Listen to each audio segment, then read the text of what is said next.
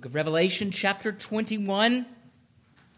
I'm going to preach on the last two verses of chapter 22, but we'll read the last verses from 18 to 21. If you will listen as I read, there is a warning and then a promise of Christ's quick coming and John's response and then benediction. For I testify to everyone who hears the words of the prophecy of this book. If anyone adds to these things, God will add to him the plagues that are written in this book. And if anyone takes away from the words of the book of this prophecy, God shall take away his part from the book of life, from the holy city, and from the things which are written in this book. He who testifies to these things says, "Surely I am coming quickly. Amen, even so come, Lord Jesus. The grace of our Lord Jesus Christ be with you all. Amen." You may be seated. Let me pray now for the blessing of the preaching of God's holy word. Lord, as we come to you this morning, we would ask that our hearts might be fit to receive what you alone are able to do through your word. That is, to give life to those who are in darkness and death and rebellion, and to nurture those who are your children in the way of righteousness. Lord, that you would do these two things this morning if need be. That you, by your word, would bring about the fulfillment of the salvation of the nations and of the increase of your kingdom and peace. That we would be a people whose lives are built upon your promises and empowered by your holy benedictions. These things we ask in your name. Amen.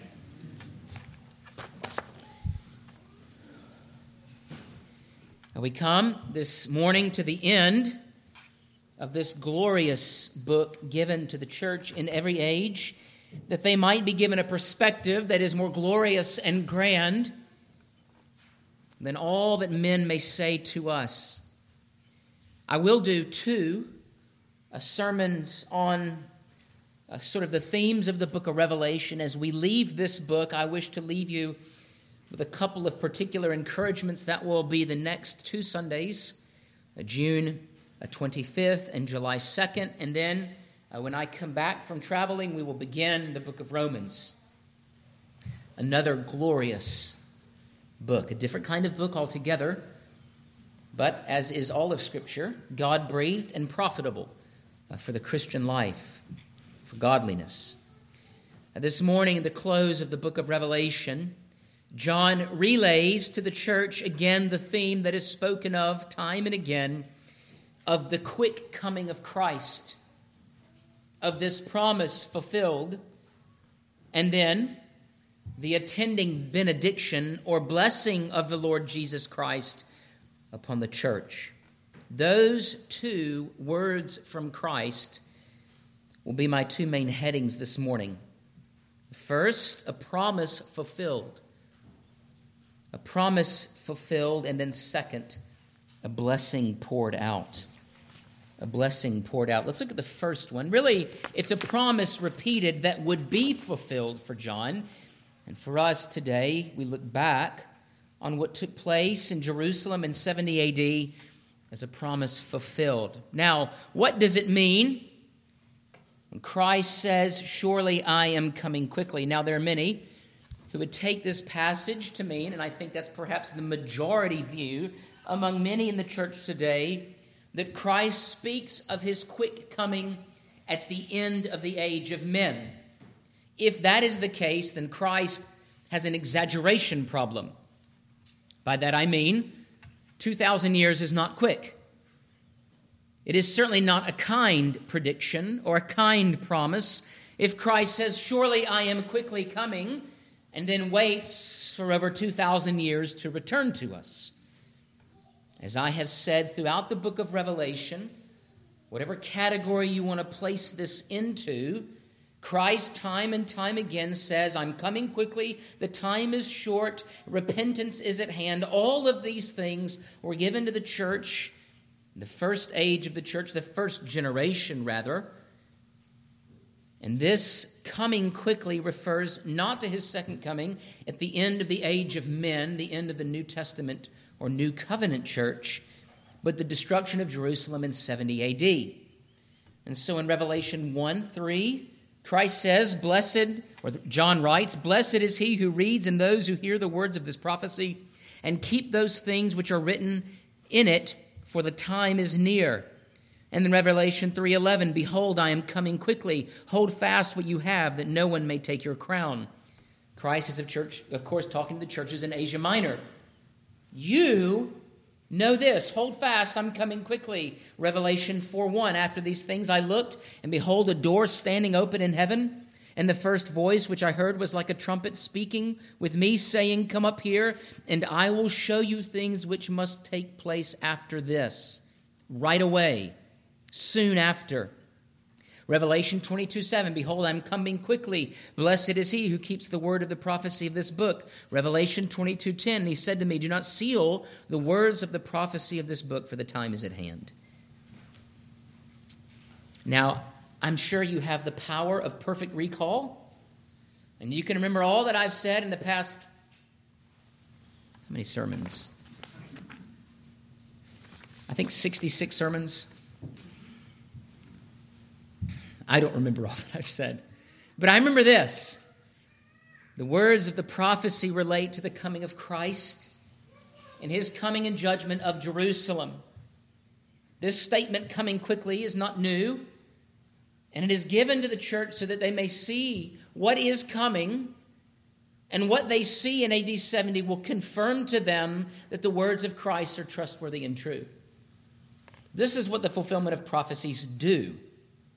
They assure us of the divinity, the authority of the one who speaks. Now, what I mean by divinity is that those prophets of the Old Testament who spoke on behalf of the Lord, all of those things coming true in the Messiah and things related to the kingdom testify to the trustworthiness of the one who gave them the words, God himself. And with the destruction of the old Jerusalem, the coming in of the new, the casting out of the old harlot, and then that new righteous bride coming, the one who is the city of God, dressed in glory, dressed in light, the destruction of the temple by Rome, all of these things take place according to what God has said and what God himself has done.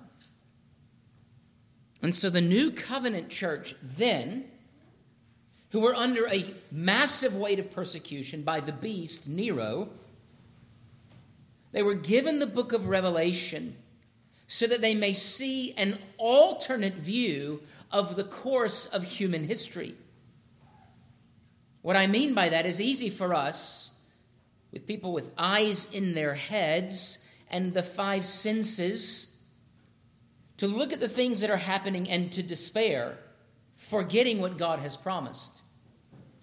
To despair of the presence of evil in this world, and yet throughout the book of Revelation, John reminds the saints that Christ is on the throne and that the days of wicked men are numbered, expressly Nero, and the 7 emperors of Rome, the downfall of Rome that would come, and Jerusalem, the harlot that was riding the beast all the way to hell, as it were. And these glorious and terrifying visions speak of Christ unfolding his plan on earth. Much of it in Revelation, in the time between John's writing and the fulfillment of it in AD 70. And then there are particular themes that continue to the very end of the age. Of the increase of Christ's kingdom and peace, there will be no end. So that even now, as you look at those who, throughout the world, who profess the name of Christ, we don't just have a handful, we have millions upon millions upon millions. That number will increase, such that when the city of God fully comes to earth as it is in heaven, the world that exists now will not be able to hold all the saints. There will be need for renovation, expansion. As we read in the Psalms, the walls of the tent, the pegs must be pulled up and they must be unfurled so that it can make accommodations for all of those who will be brought in. And so Christ says, I'm coming quickly. I am coming. This is the one who testifies. And so that when Christ comes in judgment in Jerusalem, it puts a kind of authenticating stamp on everything, not only that is in the book of Revelation, the past 22 chapters, but all that is in here is made authoritative. It is testified to as to its sure confession by the coming of Christ and the destruction of Jerusalem. We are not waiting for the coming of Christ to make sure that this is true. It is already testified to as true. And what John is saying even here is that canon is now closed. Now, if you have been told, and many of you may have been told this, that the way in which the canon or the rule of Scripture was decided, I spoke about this last week, is by the counsels of men, that is wrong. Men did not determine what was in Scripture. God determined. And when John was writing these words and wrote at the end of Scripture, Amen, let it be, may it be so, John understood that the word that Christ gave him here is the final word. It's done. Nothing is to be added. Nothing is to be taken away. Nothing is to be seen as equal to or as authoritative as Scripture. This is it. It's the most important book on your shelf. This is what you ought to read. This is what you ought to know. And so as Christ says, I'm coming, all that he has said before hinges upon the fulfillment of his promise that is made true in the destruction of Jerusalem in 70 AD. We are not waiting for the authentication of his promises. They are already authenticated. And so what is John's response then? May it be. Amen. Let it be so. Lord, come, come. Even so, come, Lord Jesus. John is pleading with Christ to make sure, to add the surety of all that he has said in his coming. This is a faithful response. John is taking God at his word. He is taking all that Christ has said, all that he has seen, and he has seen some glorious things. Things that have brought him to his knees, things that have brought him to tears, things that have brought him to worship strange beings that were not Christ, and he was corrected. He wants it to happen. And he ought to want it to happen. This is what the heart of every saint should want, is for Christ to fulfill what he has promised. In fact, if you are here this morning in worship, you are here because your life is grounded upon this reality that there is a God in heaven who has made himself known, that he dwells among his people by the Holy Spirit, and that when he speaks, it is powerful, lively, present speech. That he is not only transcendent above the heavens, but he is immanent, that he dwells among the weak and lowly. That he comforts the mourning. That he celebrates with those who are rejoicing. That he laughs and he cries. He is the one who came and when meeting with Mary upon the death of their brother, weeps. And he wept for he knew the cause of sin and the catastrophe of sin and the misery of it.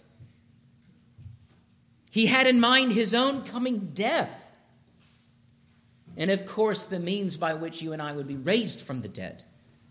That glorious glimpse in the resurrection of Lazarus himself.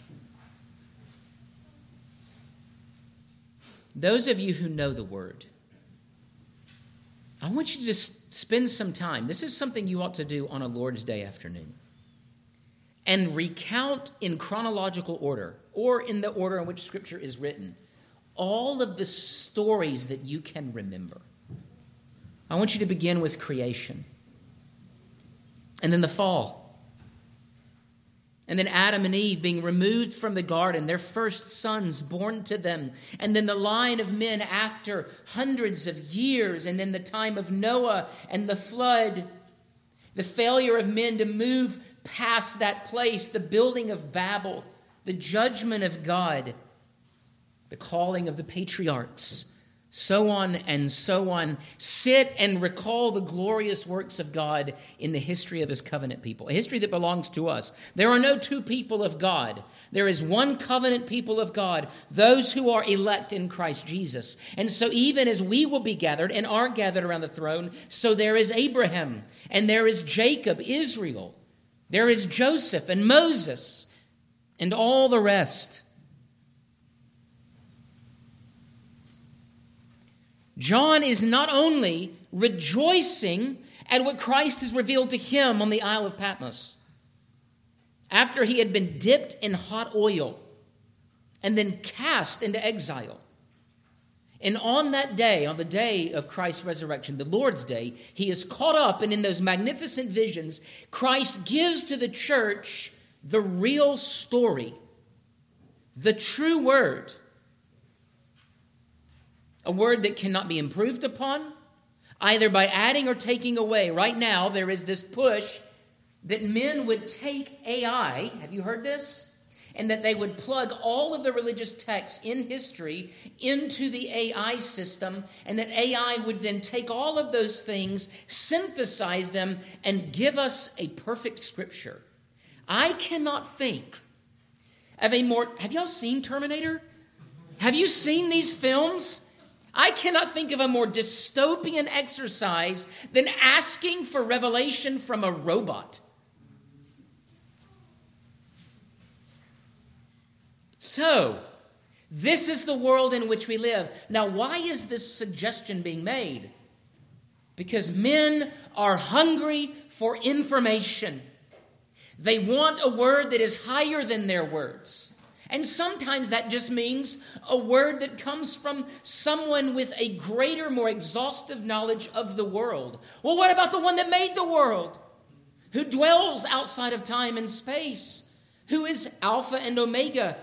Who has no beginning and no end? Who is infinite in his justice, his holiness, his goodness, his truth, his being, his power and glory? All of those things belong to the Lord. And so John is taking all of this and he's saying, Amen. The whole of his life is grounded upon the hope that what Christ says will come true. This is our hope. And you can have this hope in the mundane, in the day-to-day.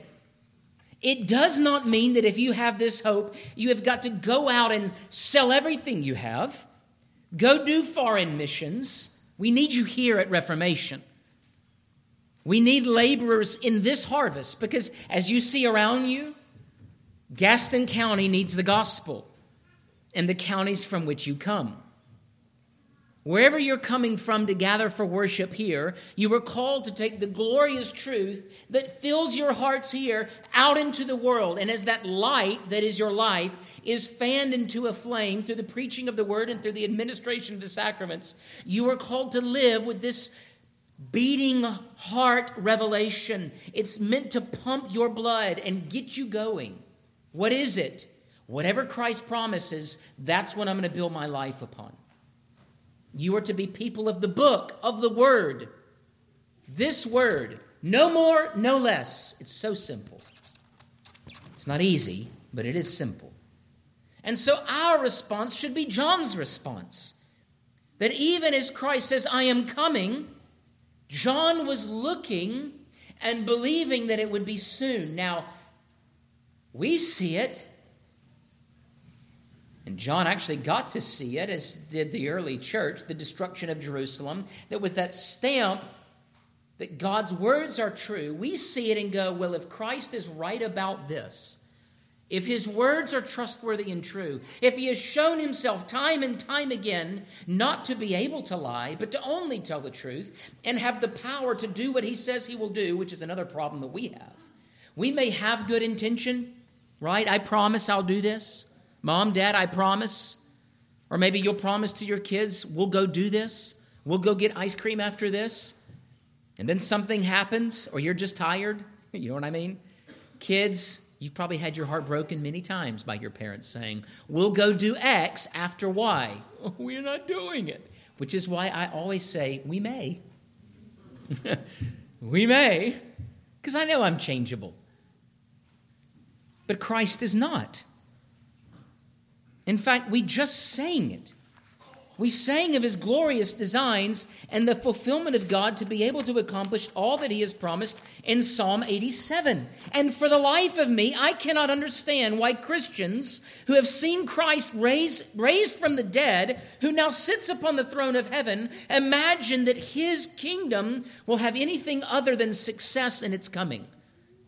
Where in the world did the church get the idea that Christ cannot accomplish the fulfillment of his promises as the resurrected one? We, therefore, even get his death and resurrection wrong. What I mean by that is this. When Christ came in weakness, it was not as though he was unsuccessful. Christ came in weakness because that was what was required for victory. We go in weakness, do we not?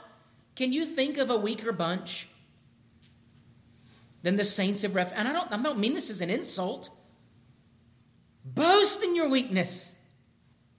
But it is through the weakness of the church that the power of Christ is made perfect.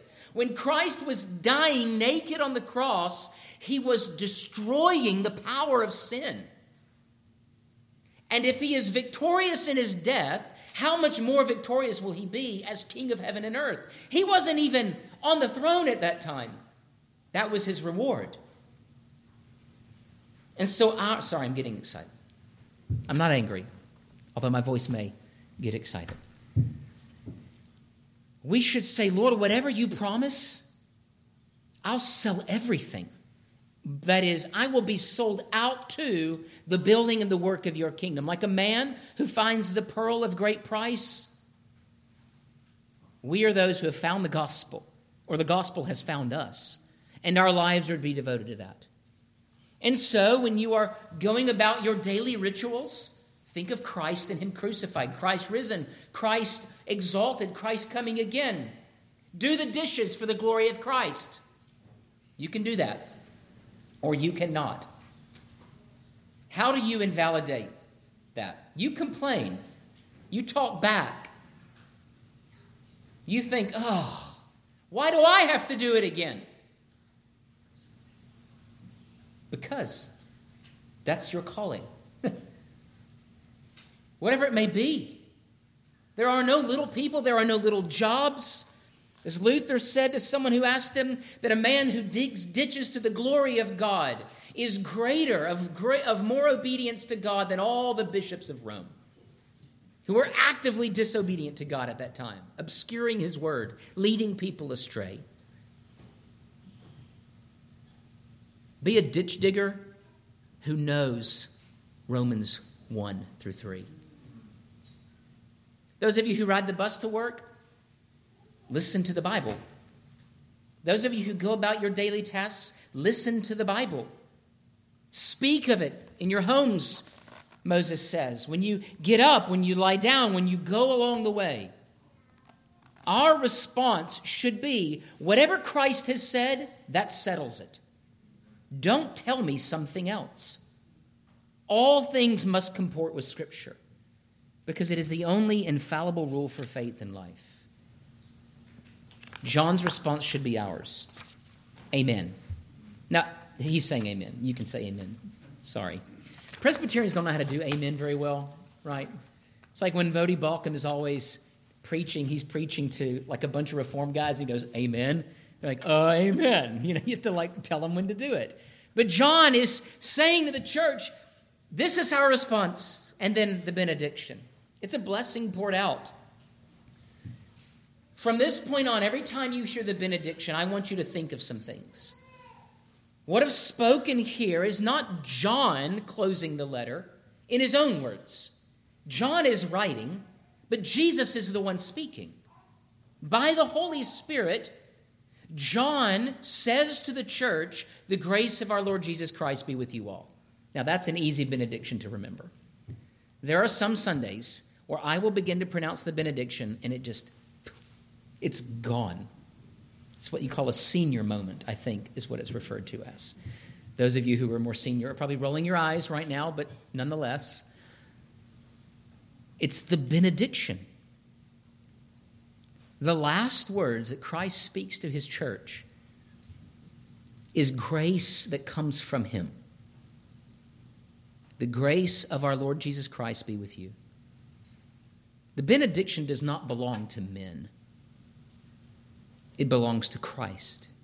And it comes to us by right of his high priestly office. The first benediction of Scripture that Christ speaks to his people is Numbers chapter 6. That's the benediction that I always give. The Lord bless you and keep you. The Lord cause his face to shine upon you, be gracious unto you. The Lord lift up his countenance upon you and give you peace. I remembered. It's because I didn't overthink it. Aaron was to raise his hands over the people of God and pronounce that benediction. Now, there is some confusion in the church what the person who is receiving the benediction is to do, right? What do I do with my hands? That's the question. Well, you are not to close your eyes. I'm not going to chastise you if you close your eyes, because the benediction is not a prayer. In fact, the only men in the OPC who can give the benediction are those who are called to the office of pastor. And in some fashion, it is correlate to the office of priest. They are to maintain and minister the word of God among the people of God. And for that reason, only pastors can give it. So when we have elders who may fill in from time to time, or licentiants that come, they close in prayer. What is the difference between a prayer and a benediction?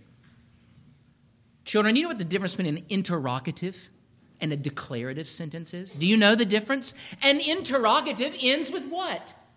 A question mark. Now, I'm not saying that these prayers end in a question mark like, are you going to do it? But it is a petition. It is given from a state of humble pleading. Lord, would you please bless the people? A benediction is a full-throated, confident assertion given by the man of God that Christ is blessing his people. It ends with an exclamation point. I know this one doesn't, but you know what I mean. It is that stamp of authority. Christ is blessing his people. And that benediction and the glory of it, the power and the authenticity of it does not lie in the righteousness of the man giving it, but in Christ's merits, his glory, his ascended glory. And it speaks of his prevailing, ever-present grace.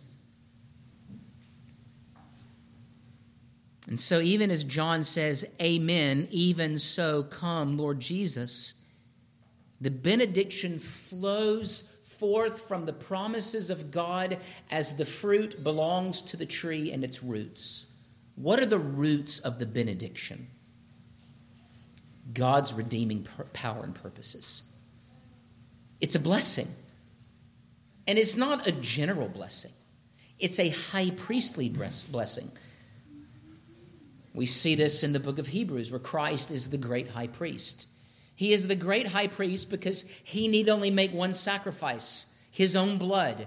And having made that sacrifice, the writer of Hebrews says, he now enters into the heavenly temple where he mediates a glorious covenant. He is not re-offered, one offering of sins, and now serves as the great high priest. And so every morning and evening, if you're wondering why to come back to worship on Sunday evening, it's because Christ is speaking to you. And he says, I'm going to bless you. And if you can find that somewhere else, go there and I will join you. But until you can find a benediction either televised or in some other locale besides the sanctuary of God, then you should be here. Because it is his blessing. There is no blessing like it. And I'm telling you, we live among a people who are looking for constant blessings. Right now, in the city of Los Angeles, they had an ordination service for tranny nuns at Dodger Stadium. This is another reason why I'm a Braves fan. I'm sure the Braves have their problems too. Every corporation in America, this is what they are doing.